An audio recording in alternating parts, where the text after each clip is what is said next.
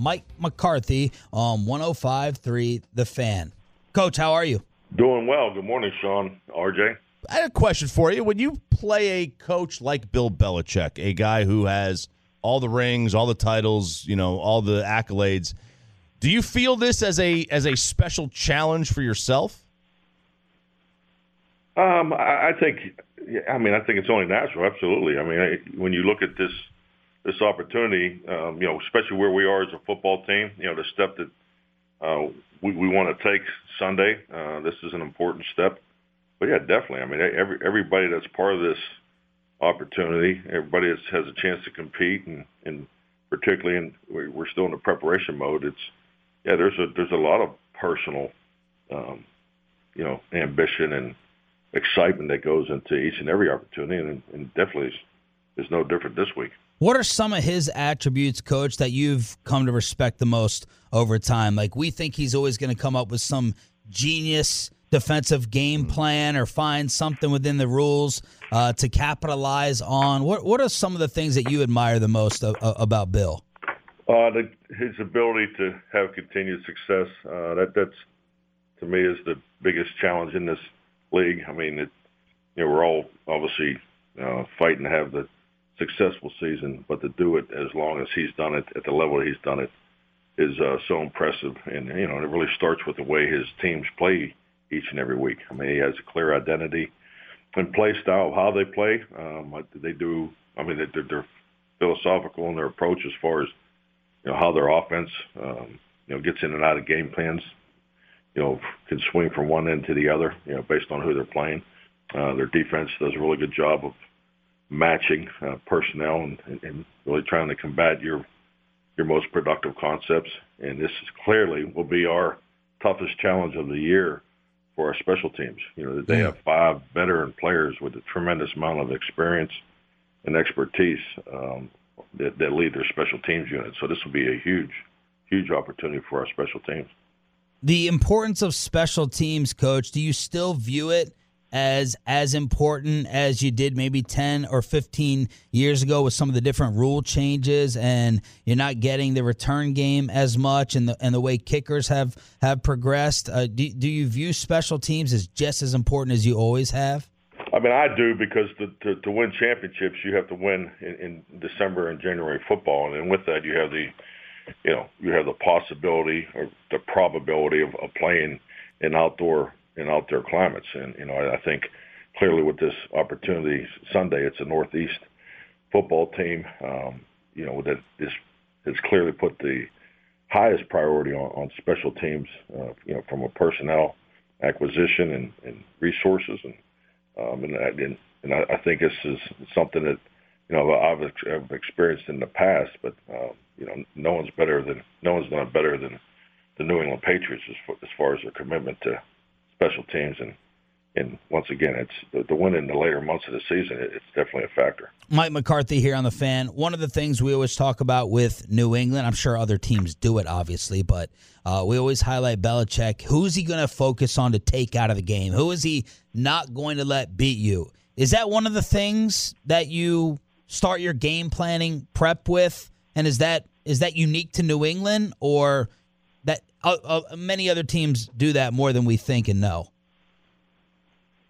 Yeah, definitely. I mean, it's a weekly variable that's at the forefront of your game plan. We come in on Mondays. We spend probably more time than most on correcting the last contest. We all believe in self-scout as coaches in this league, I'm sure, but I think it's like anything. How much time and energy do you put towards it is really reflective of how much use in your game plan. So we spend that time during the day on the self-scout and with our players, but that's when we kick it over to the next opponent. Matchups and the things that we're doing well and how we think this opponent views us and is really the starting point of each and every game plan every week. Who was your coaching idol? My coaching idol? Yeah. Chuck Noll. Chuck Noll. Yeah. Old Pittsburgh days.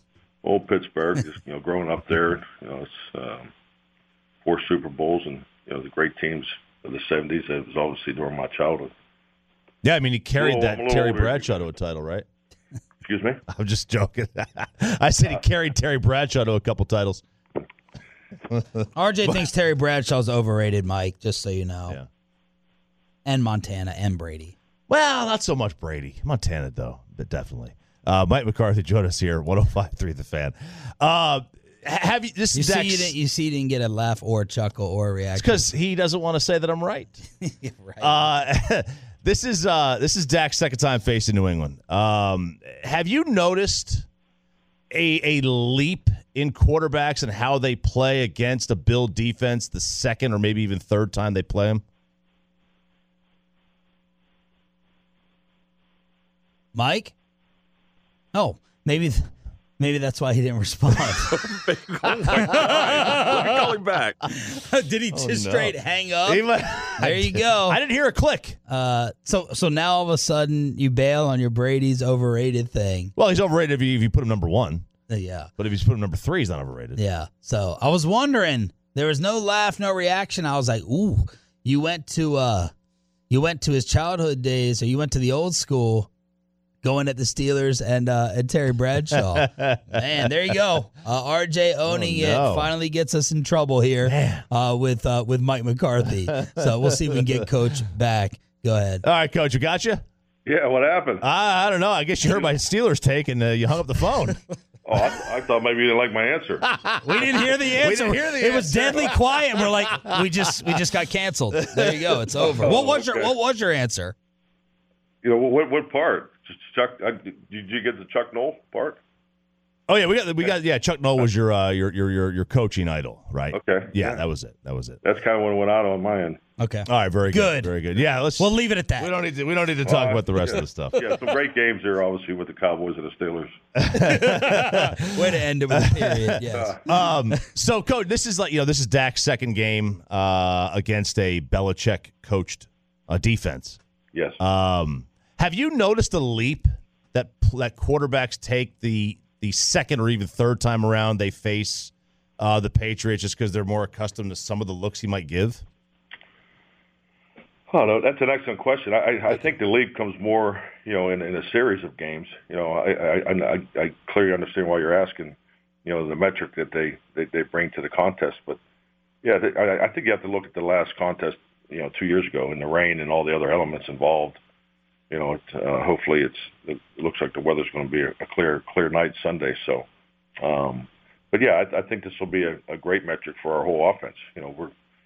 We're playing the right way. I love the complementary football we're playing as a football team, and the offense's ability to be balanced. So, this will be our biggest challenge schematically this year.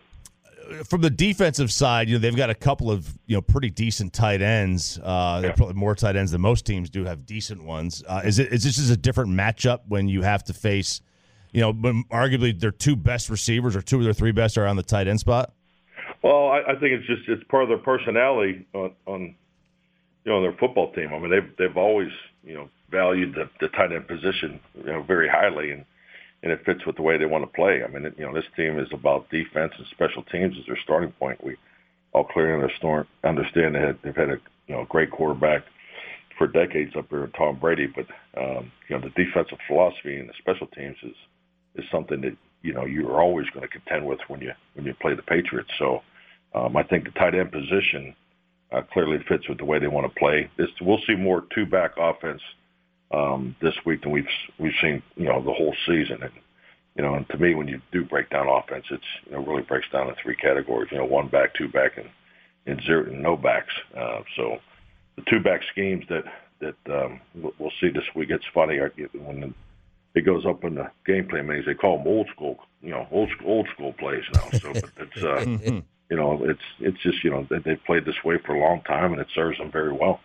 Mike McCarthy here with Sean and RJ on 105.3 The Fan. How concerned have you guys been about the snaps, Coach? We had heard that you were working in McGovern and Connor Williams a little bit at practice. Are you still sticking with Biotish? And how confident are you that how much does that really disrupt things as a QB guy? If it's like a little bit off for Dak or a tiny bit low, does that really throw off the rhythm of a play?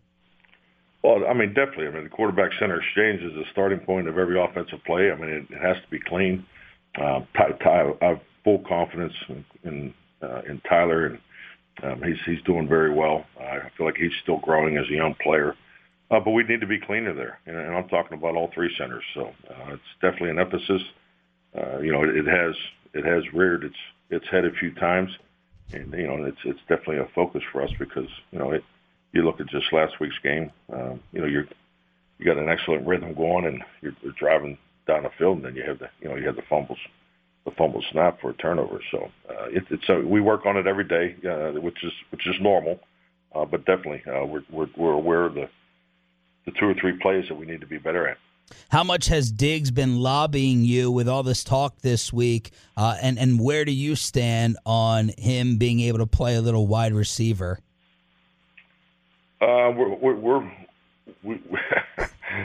It's funny, and winning breeds a lot of this. I've actually had a few defensive guys want to play on offense this week, but hell, if I was them, I'd want to play on offense too. I mean, it's a fun offense to be a part of.